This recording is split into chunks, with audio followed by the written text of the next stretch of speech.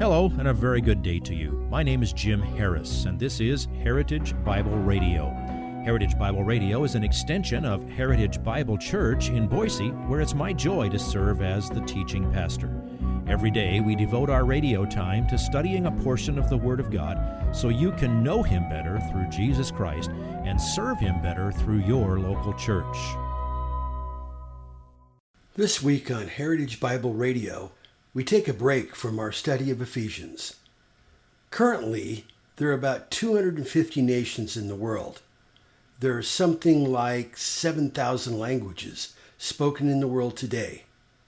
There are no different colors of people. The only thing that determines color of skin is how much of a pigment called melanin a person has. We are all shades of the same color. The amount of melanin your body makes depends on your genes. This week we will study the book of Genesis to examine the early history of the human race. Where did the races of people come from? How was the earth repopulated after the flood?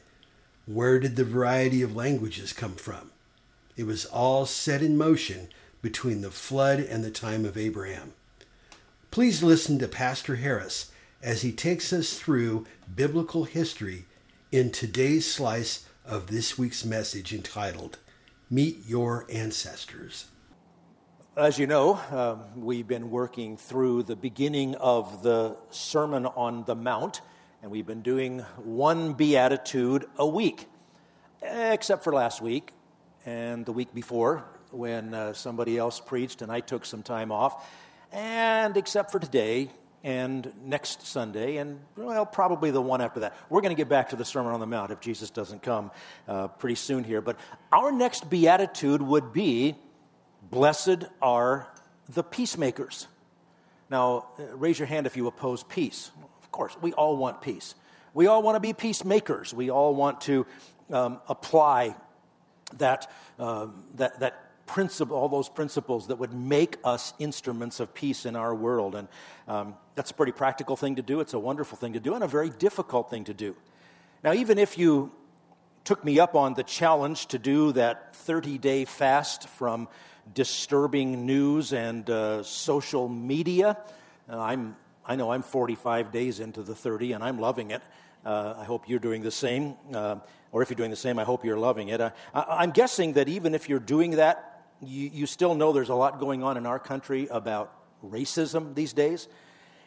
And I'm also guessing that you're savvy enough to realize that there is no chance that one sermon from one preacher in Boise, Idaho, is going to fix the problem. Well, let me just give you a summary statement, okay? Racism is satanic.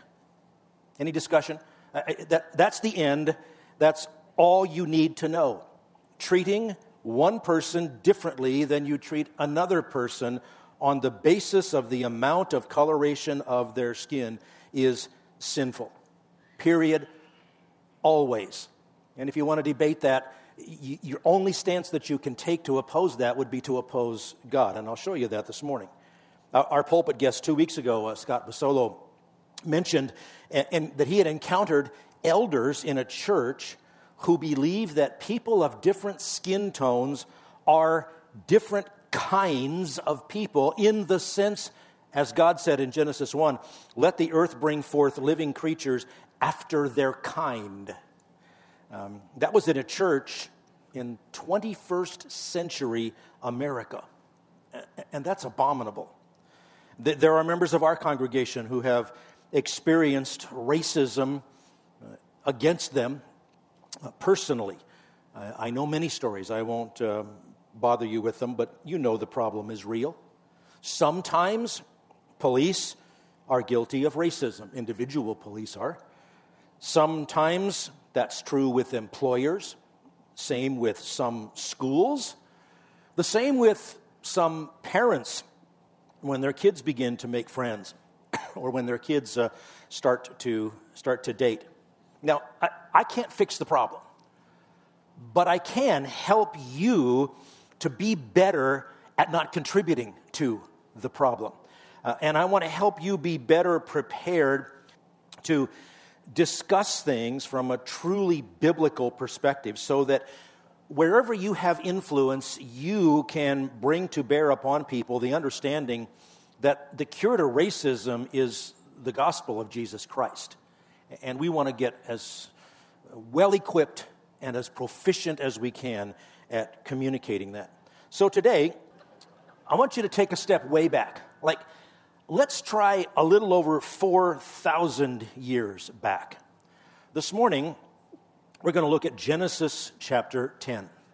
This chapter is not the source of anyone's favorite memory verse. There's 32 verses in this chapter, and there's not one single command in this chapter.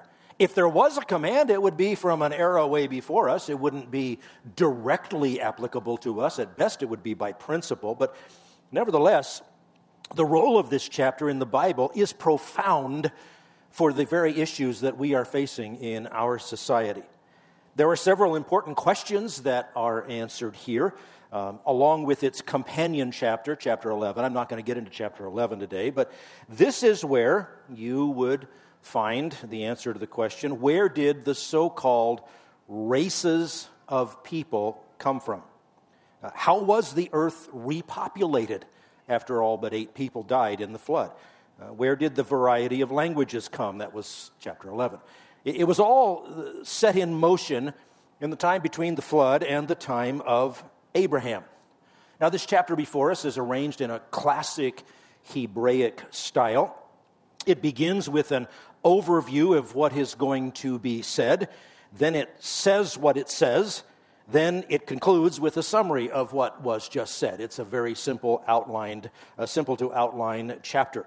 Now, obviously, Moses did not write this as a chapter. He didn't get up one morning, have his manna cereal, and then decide to write a new chapter.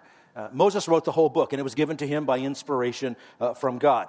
But as chapters go, knowing the chapter and verse divisions were added much later, this one is one of the most clearly defined blocks of thought. It's a very clear unit of thought, and it helps us understand the advancement of the history of God's plan of redemption and the history of the world in general after the flood. So here's the outline of the chapter. Verse 1 is an overview. Then we're going to talk about the table of nations, or as I call it, meet your ancestors. There is the Japheth branch, the Ham branch, the Shem branch, all branches of your family tree or a family tree, and then there is the summary. Now, following the flood and the life of Noah, which wraps up at the end of chapter 9, we have the record of the genealogy of Noah's sons and their wives. While chapter 10 is one of those less than titillating chapters full of, back in the days that we all read the King James, we would say this is one of those chapters of the begats. So-and-so begat so-and-so. Tell most people today that you were dealing with the begats, and they think you'd called an exterminator. So that's what it means. So-and-so was born to such and such. It's very important, though. And in the picture of Scripture, in the big picture, this and chapter 11 is what makes the connection all the way from Noah up to Abraham. So let's dive in at the overview, chapter 10, verse 1.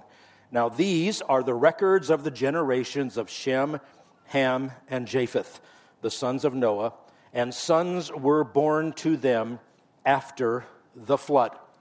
It was from the dispersion of these families and their descendants in the next generations that all of what we think of that people call the various races of people, it all came from here.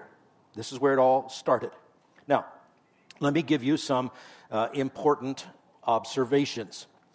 Understand that the 3 sons of Noah are listed in the order Shem, Ham, and Japheth, which is their birth order. But when the actual genealogies are listed here in chapter 10, and then Shem's repeated in chapter 11, they're switched to a different order, Japheth, Ham, and Shem. That, again, is a matter of Hebrew style. Shem is moved to last because His is the line that becomes the focal point that is traced through the rest of the plan of redemption. His is the line that leads to Messiah. His is the line that becomes the root of the Jews. And ultimately, of course, His is the line that leads us to Christ Himself. You will notice also, as we read through this, that only sons are mentioned in the genealogy. That's not sexist.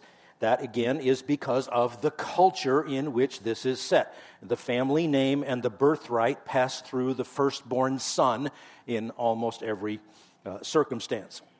And all this, understand, is the outworking of the sovereignty of God. The Apostle Paul, much later, described this in the broadest terms in the midst of his evangelistic message on Mars Hill in Athens. If we jump forward all the way to Acts chapter 17, here's an excerpt from Paul's sermon. He says, "The God who made the world and all things in it." So he jumps all the way back to Genesis chapter 1. "Since He is the Lord of heaven and earth, does not dwell in temples made with hands, nor is He served by human hands as though He needed anything, since He Himself gives to all people life and breath and all things. And He made from one man every nation of mankind to live on the face of the earth, having determined their appointed times and the boundaries of their habitation." Now, Paul's words reach all the way back before Genesis 10 to Genesis 1. In other words, he's saying God was not only aware of all this, He's the one who gives life to every single individual. He superintended this outcome. You were born when you were born and where you were born and to the parents you were born to, not by chance, but by the will of God. The nations are arranged exactly as God wants the nations arranged right now. If you would like this message on compact disc, let me know and we'll send it to you. You'll receive the entire message, not just the portion on today's program. You can order by phone at 353-4036 or by writing to us at 7071 West Emerald, Boise, Idaho, 83704, or on the internet at hbc-boise.org. Heritage Bible Radio needs your prayers and your financial support. Once again, you can reach us online at hbc-boise.org or by telephone at 353-4036 or by writing to us at 7071 West Emerald, Boise, Idaho, 83704. And if you need a church home here in the Treasure Valley, I hope you'll visit us any Sunday at 7071 West Emerald. For Heritage Bible Radio, I'm Jim Harris. See you next time. Bye-bye.